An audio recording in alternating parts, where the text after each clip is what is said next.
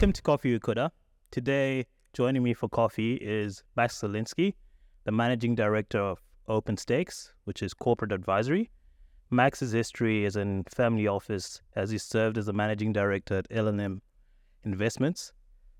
Max, Openstakes. Tell me, what are you trying to do with Openstakes?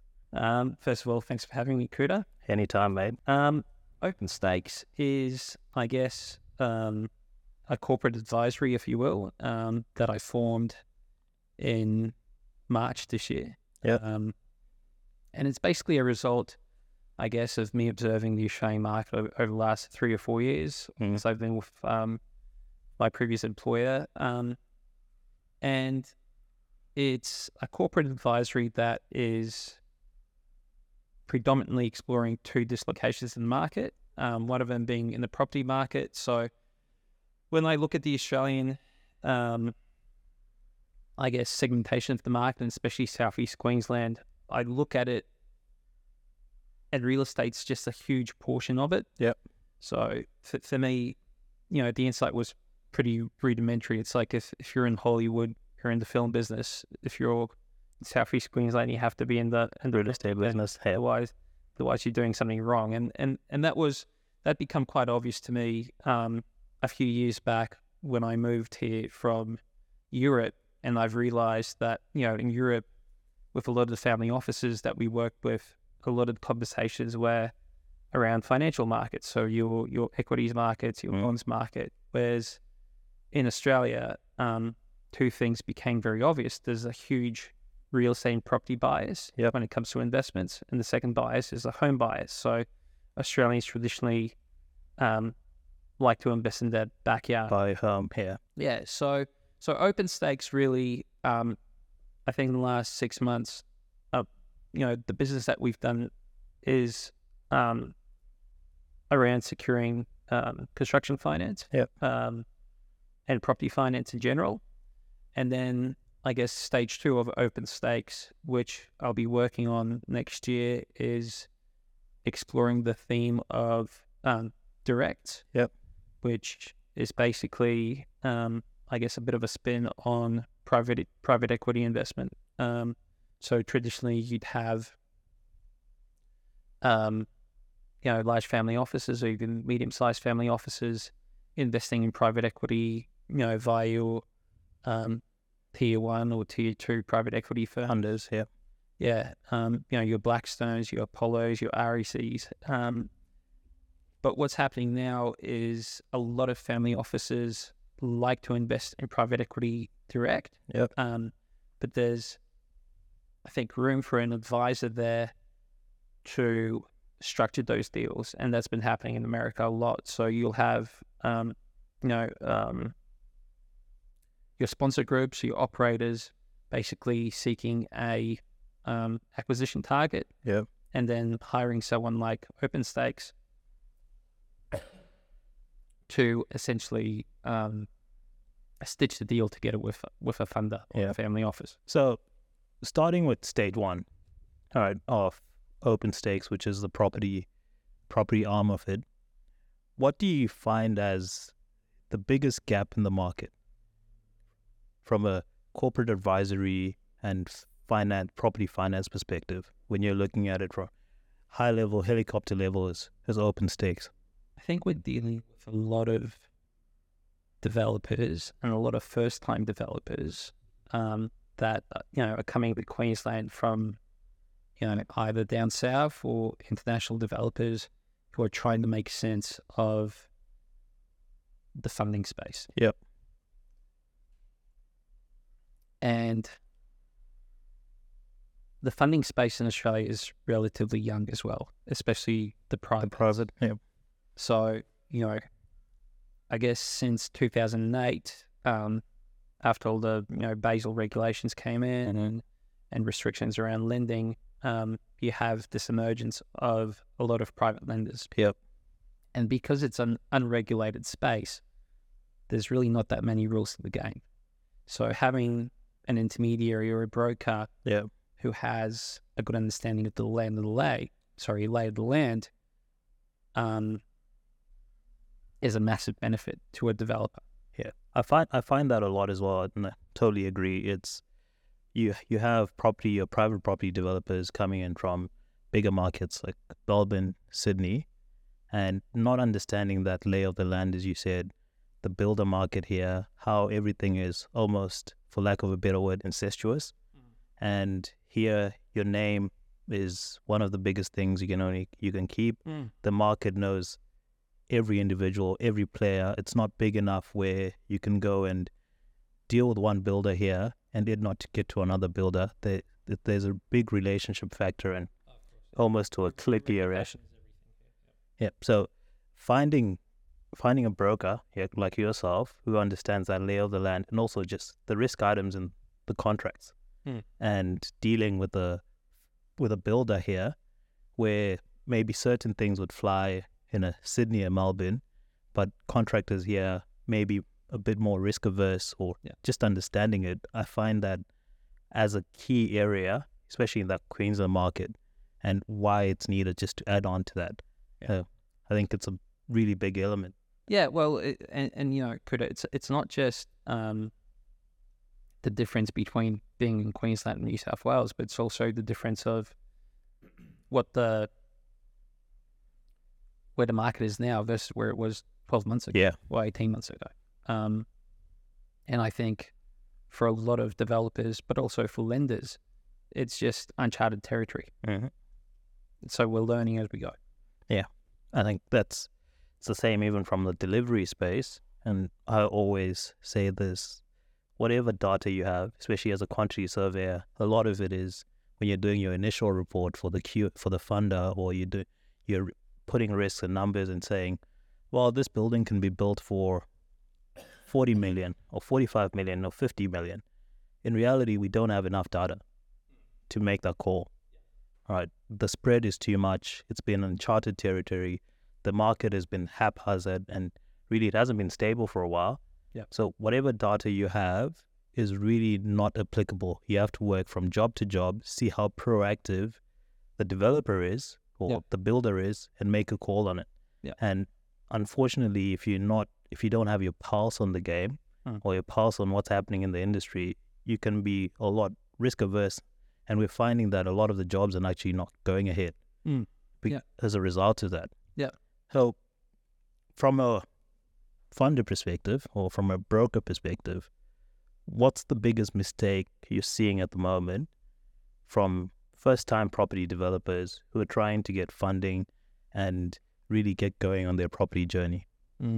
What's the biggest mistake you're finding at the moment, even from seasoned property developers? So really, I think there are three factors at the moment, and it comes down to mitigating the risk for the lender, really, right? So you have, crucially, your project's LVR position.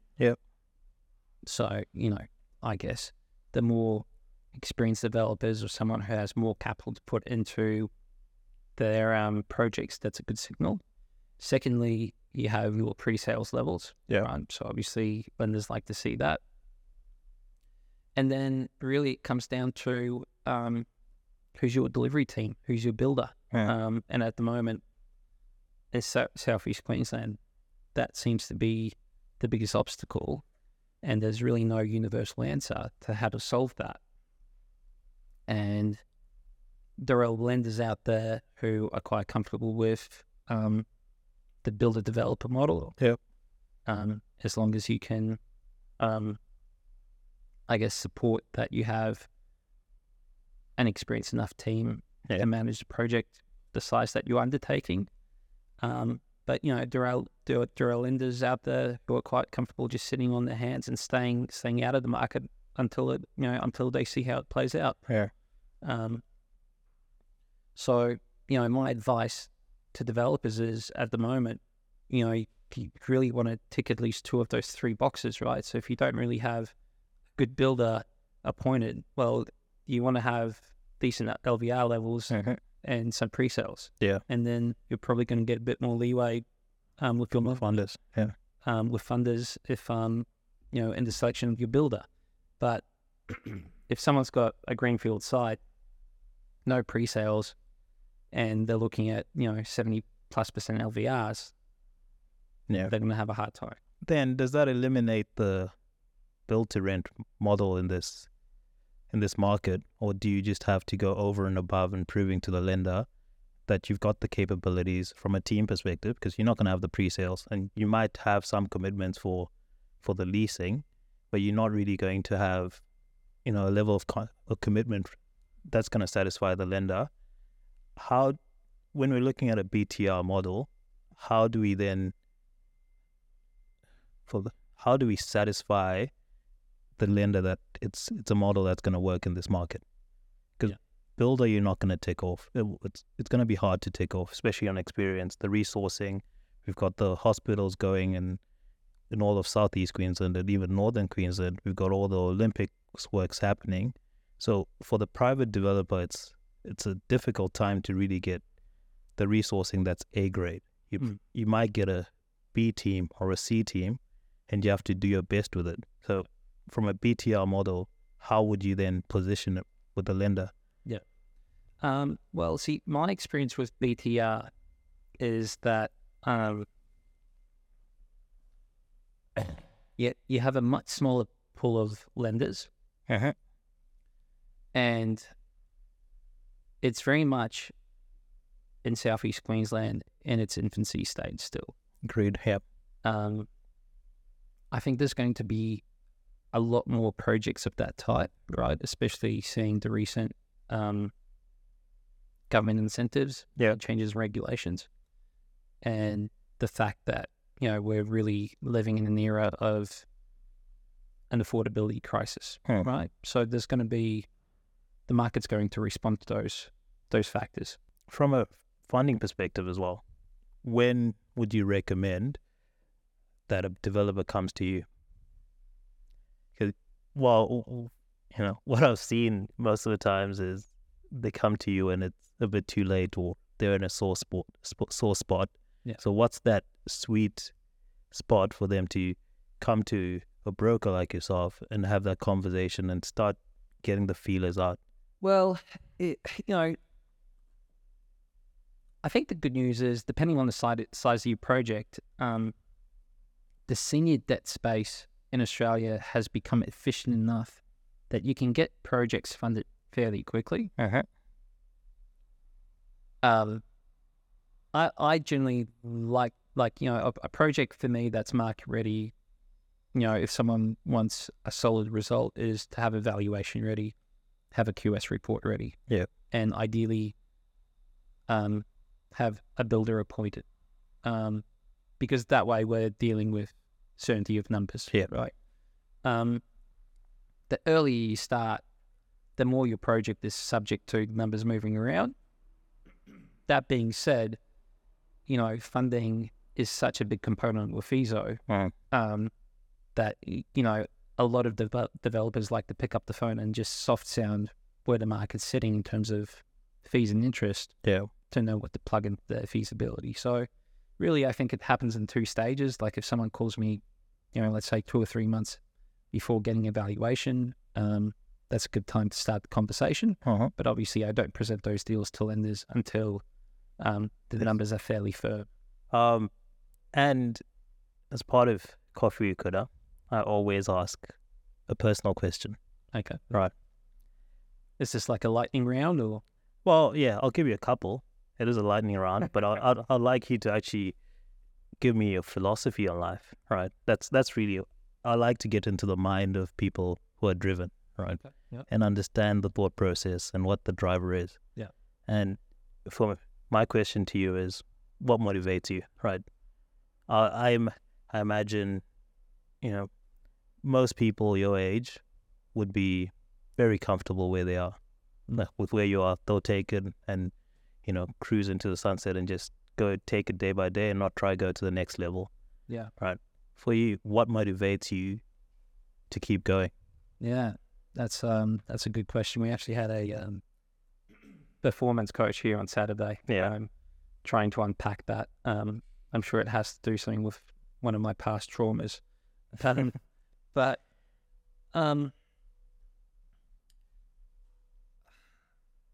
what, to me, it's I have this idea of having a tribe around me, and that's people in my office, that's my family, it's my close friends, and supporting that tribe.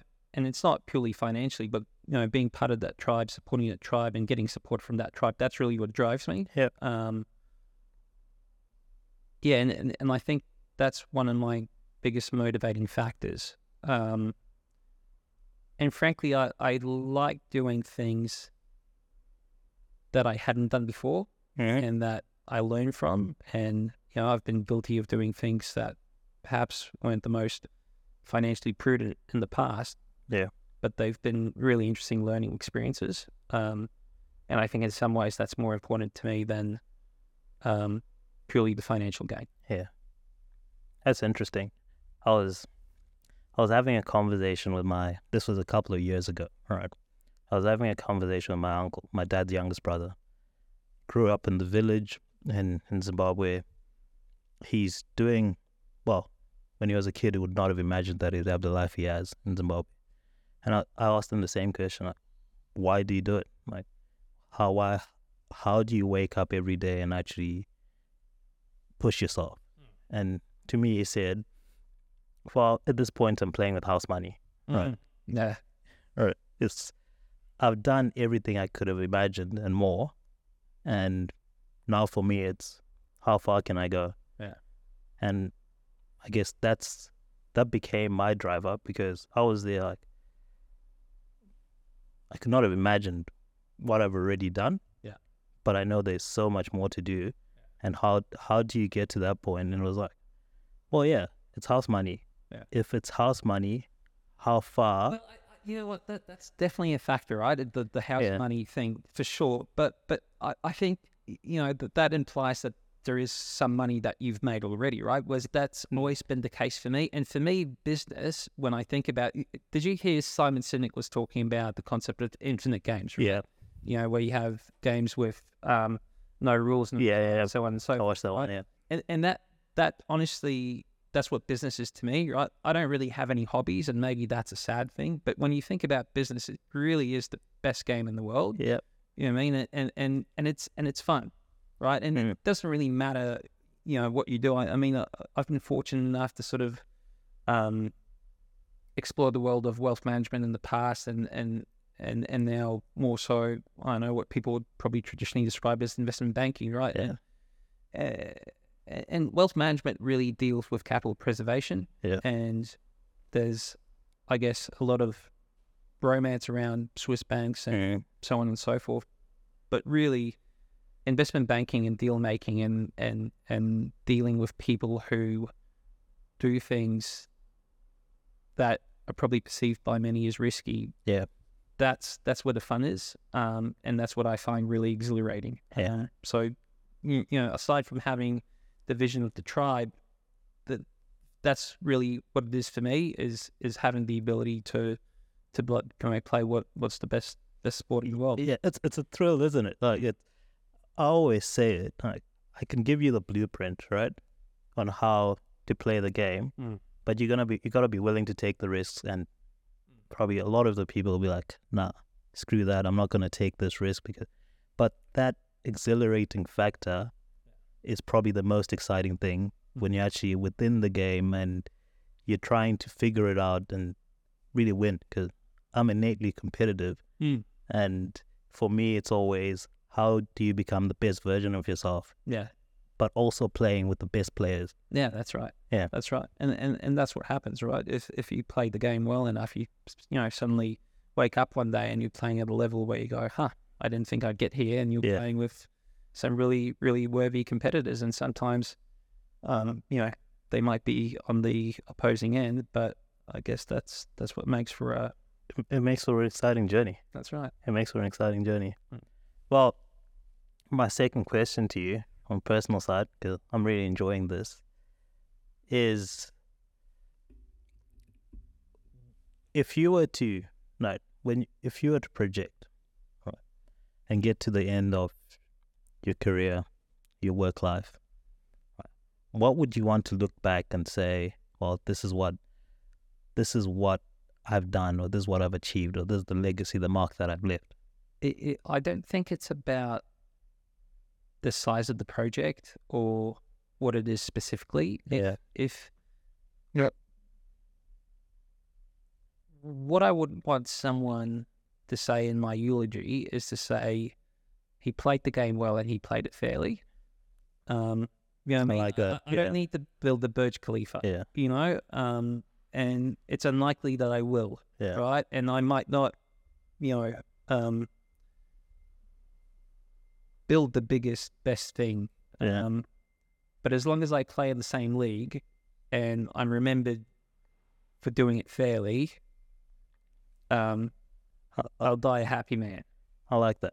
I like that a lot. It's integrity, right? For me, it's you play at the high level, but you do it the right way, and you're not gonna screw anyone over on the way, or you're not gonna cheat your way at it. You want to know that I got here because I played the game the right way. Yeah. I was watching that David Beckham documentary. It's a good one, actually. I liked it. Yeah, and I think what struck me about his journey, and you know, I used to be a fan of his growing up, but I never really thought about it from this perspective, is that I guess despite the challenges and the hate, probably more so off the pitch than on the pitch, he remained a gentleman throughout. And man, he had some reason not to be. And you know, that was my takeaway from that documentary, and I thought, okay, well that's a quality that I admire in someone, and it's how I'd like to play the game. What I liked from his documentary, you know, as a side note, is he was a visionary, right? And when he was doing it, and when he had the crazy hairstyles, and he was this pop star or this celebrity football player, which was not really glamorous in football days. And I was a football fan then, and it was like, you know, this is just a pretty boy playing football. But I guess he was himself, and he saw where it was going, and all that, just being himself and being a visionary, set him up for the rest of it. It made him marketable. It made him, you know, get all these brand deals, and then work towards even now owning Inter Miami. But just that perspective of, I'm going to stick with this. I'm going to pick my own manager. I don't care who you recommend. I'm going to have these cornrows, and the next day I'm going to tint my hair. Then the next day I'm going to be at this party whilst being a professional. Like, for me, that was, when you look at it in hindsight, it's like, it would have taken a lot of balls. But I actually did enjoy that 100%. Part. Because, he was widely misunderstood for it at the time. And he probably got a lot of heat from his teammates. But you're right, his brilliance, and like you said, Inter Miami is probably his masterstroke, especially with recruiting Messi. It just speaks to his brilliance. But you're right, it was probably always there. He's just never been very vocal about it. You know what I mean? Because he's such a quiet guy, and you sort of have to go, he's the I guess he walks the walk. He doesn't really talk the talk, though. It's actions speak louder than words, I guess, most of the time. Yeah, but you're right. There's a lot of balls there, and I honestly think, but in business, it's not really about intelligence. It's, you know, there's a bit of talent, bit of intelligence, all those things, but really it's about courage. And he's definitely shown that throughout. Especially because it's always going to look crazy. Right, that's what I think. Like, if it's an obvious play, but sometimes it's for good reason. Exactly. Sometimes crazy is just crazy. But most times crazy is crazy, but sometimes crazy is the stroke of brilliance. I'm a believer in bringing it back to property. You need fundamentals, right? The fundamentals are what you're going to fall back to when your career is ending and your legs are slow, if you're talking about sport, and you really can't, you know, do those fancy skills that Ronaldo's doing. You've got your fundamentals, but to get to that extra mile, to get beyond that point, you need that moment of brilliance every now and then. That crazy superstardom, that Ronaldo-esque Messi-esque. I don't know if you follow cricket, like something that's Mr. 360, AB de Villiers, something. You lost me. Yeah, I know. I lost most people there, but it's that you got the fundamentals right, but you need that stroke of brilliance, and especially in this market to really tie it back into property. If you know the fundamentals of what property development is, and you know what you're doing and how it works, you just now need to think that a bit out of the box. I think you have to think a lot out of the box. In fact, look, if you don't have the fundamentals, it makes it extremely hard for you to thrive in this market. Yeah. But I would also say a lot of rules are out the window. So the fundamentals also don't matter as much, right?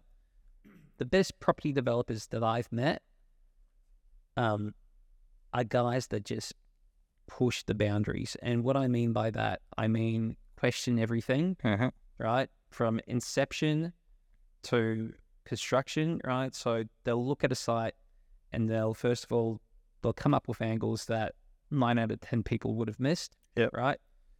Then they'll go, okay, well, let's say I can make this site work for this. What can I push council on, right? Yeah.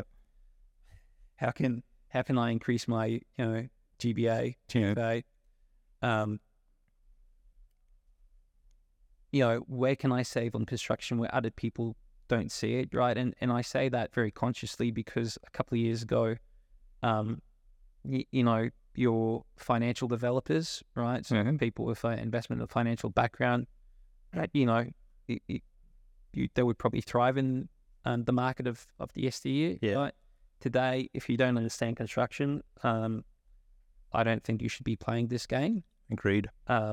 Unless you can make your build stack, where you can generate savings, where you can generate efficiencies, you understand design very well, you know how to talk to your builder, you'd be lost. And I say that because, I've been in rooms with builders where, I probably understand construction better than the layperson, but I certainly don't have the same proficiency as someone else who has a construction background. So if I were to manage someone's multi-million-dollar project, I would probably bow out on the basis that I don't have the fundamentals in construction the same way.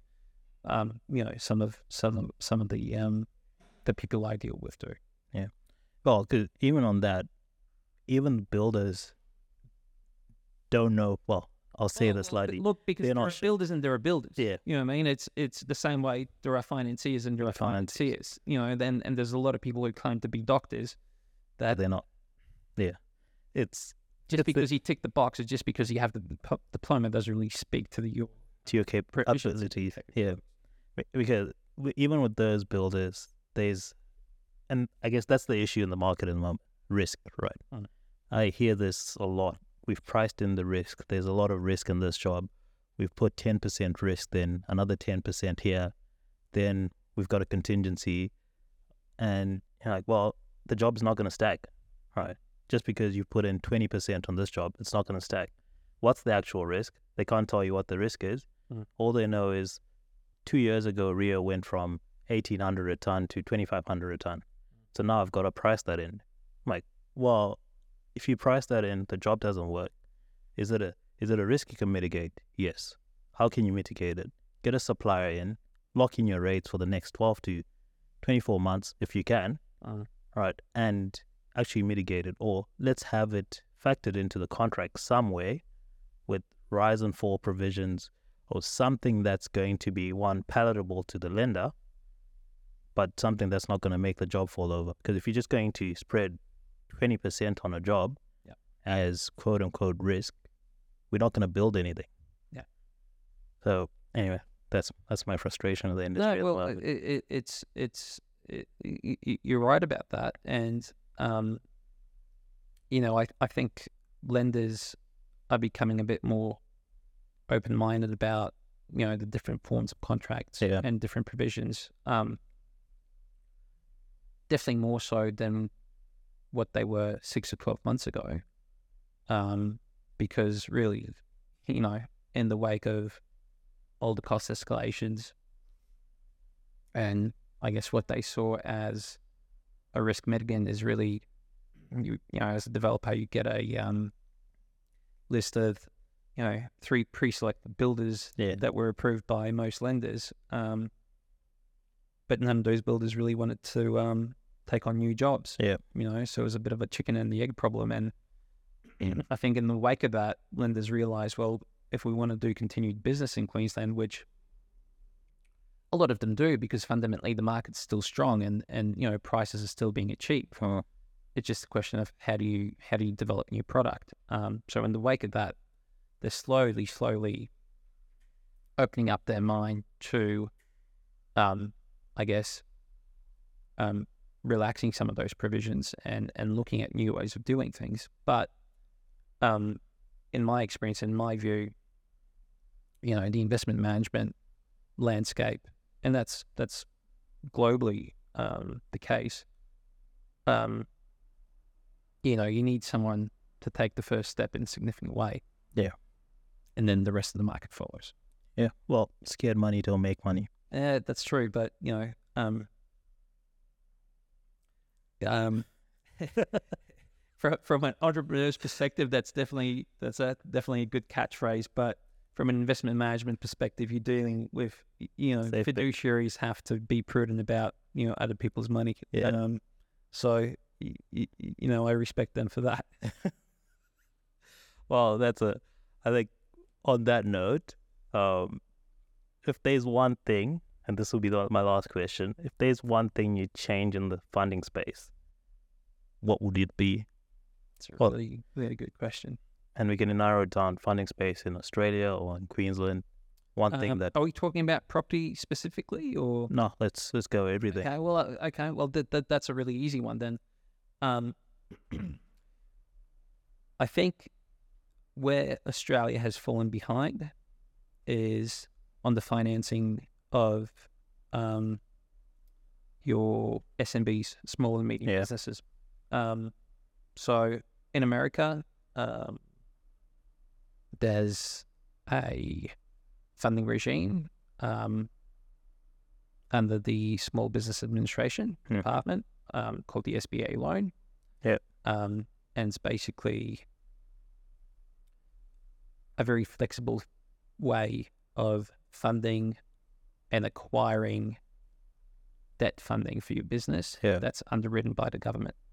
And it's providing a lot of liquidity for entrepreneurs, acquisition entrepreneurs, but also startup entrepreneurs to develop SMBs. And that's really lacking in Australia. And the reason I think that's a problem is because the Australian market is very, very dependent on real estate. And Australia has the benefit of having the highest population growth rate in any developed nation, which is fantastic.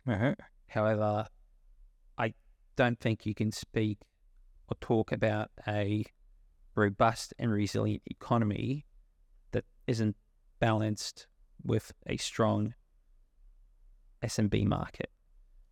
And what we're dealing with in the next 15 to 30 years globally is going to be the biggest wealth transfer in history.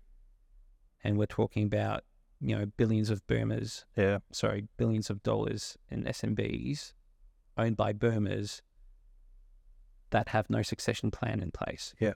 And the question is, okay, well, what happens with those businesses, right, if you don't have a succession plan in place? And what's happening in America is you get, you know, young entrepreneurs basically acquiring those businesses and providing a liquidity event for the exiting founders of those businesses. So basically providing a retirement fund for the boomers. The retirees here. Right? Whereas in Australia, a lot of business people don't have an exit plan for their business. And there is no clear path to exit those businesses because of the lack of funding to acquire those businesses.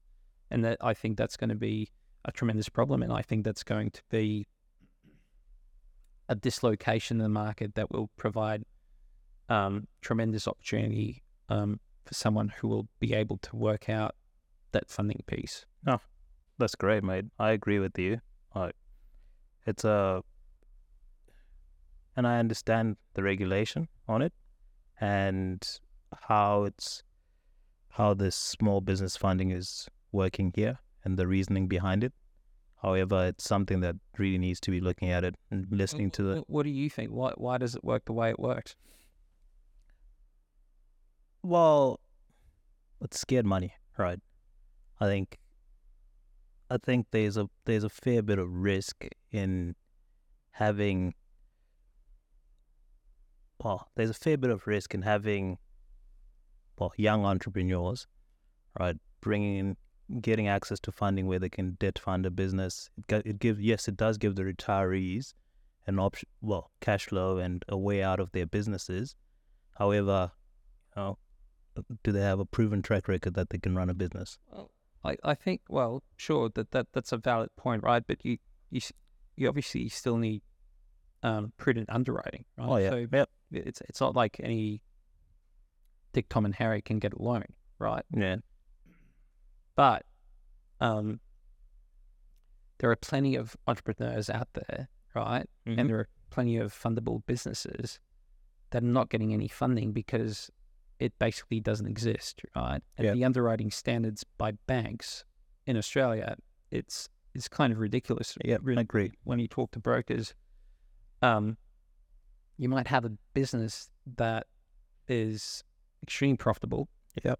Right? Does, let's say, $10 million in revenue. Yeah. And you get a sponsor group that wants to acquire that business, and the only way they can underwrite that business is by providing their own property as security, right? Yeah. So to me, that's not business banking if a banker can't underwrite the debt of the business based on the merit of that business.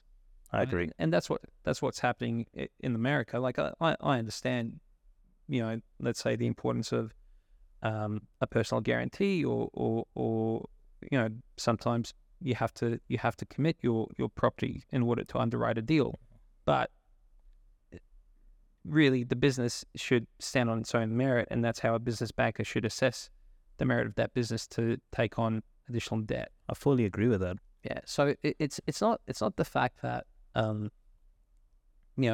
SBA regime is loose. It's the fact that in Australia, it's completely non-existent, right? And I'm not a business broker, but I see an opportunity in space. But when you speak to business brokers, or even, business brokers or business finance brokers, you'll have businesses on the market that can't sell for a couple of years, despite having really sound unit economics and really sound business prospects. Yeah. And the reason is because usually they're in an awkward valuation bracket, right? Yeah. Because your private equity funds don't like looking at anything sub 30 million. And for most people to acquire 10 million business is out of their scope. Yeah. So you're sort of in no man's land in that space of a valuation of $5 to $15 or $20 million, where you have a great business and no one can purchase it from you because there's no way of funding it. And I frankly, I think that's a tremendous opportunity in Australia, and I think the government should come up with a way of assisting entrepreneurs to strengthen that pillar of the economy. No, fully agree, mate. I wouldn't agree more. As a small business owner, as someone who's owned a few businesses, I even from a business owner perspective, how difficult and how highly regulated it is when it comes to trying to get funding for your business through the banks. Like, it's something that has to change, and it's something that we actually need to look at when we're talking at acquisitions as well. So, well, look, the real estate market is a prime example of that, right? So in the commercial debt space for real estate, a lot of private funders stepped in, and there's a lot of availability of capital. But that's mostly to the fact, owes to the fact that Australia probably has one of the most sophisticated real estate markets in the world. Yeah. And funders look at it and they go, okay, we have a strong rule of law. We generally have a strong valuation regime. We have a stable real estate market. We feel that in the absence of, availability of credit from banks, we can step in and fund these projects. Right? Yeah. And that's great for real estate, but we still have this huge part of the economy called SMB that's being completely neglected. Yeah. No, I fully agree. And Max, really thank you for coming through. Thank you, Kuda. Thanks for this conversation. I enjoyed it. Thanks for having coffee with me or whatever we have in the cups. Will forever remain a mystery. Yeah, that it will. And appreciate the conversation, and I hope you took away a lot from this conversation, a few lessons from Max, and really on funding and really personal conversation. So I enjoyed this, and Max, thanks again, mate. Awesome. Appreciate it. Cheers.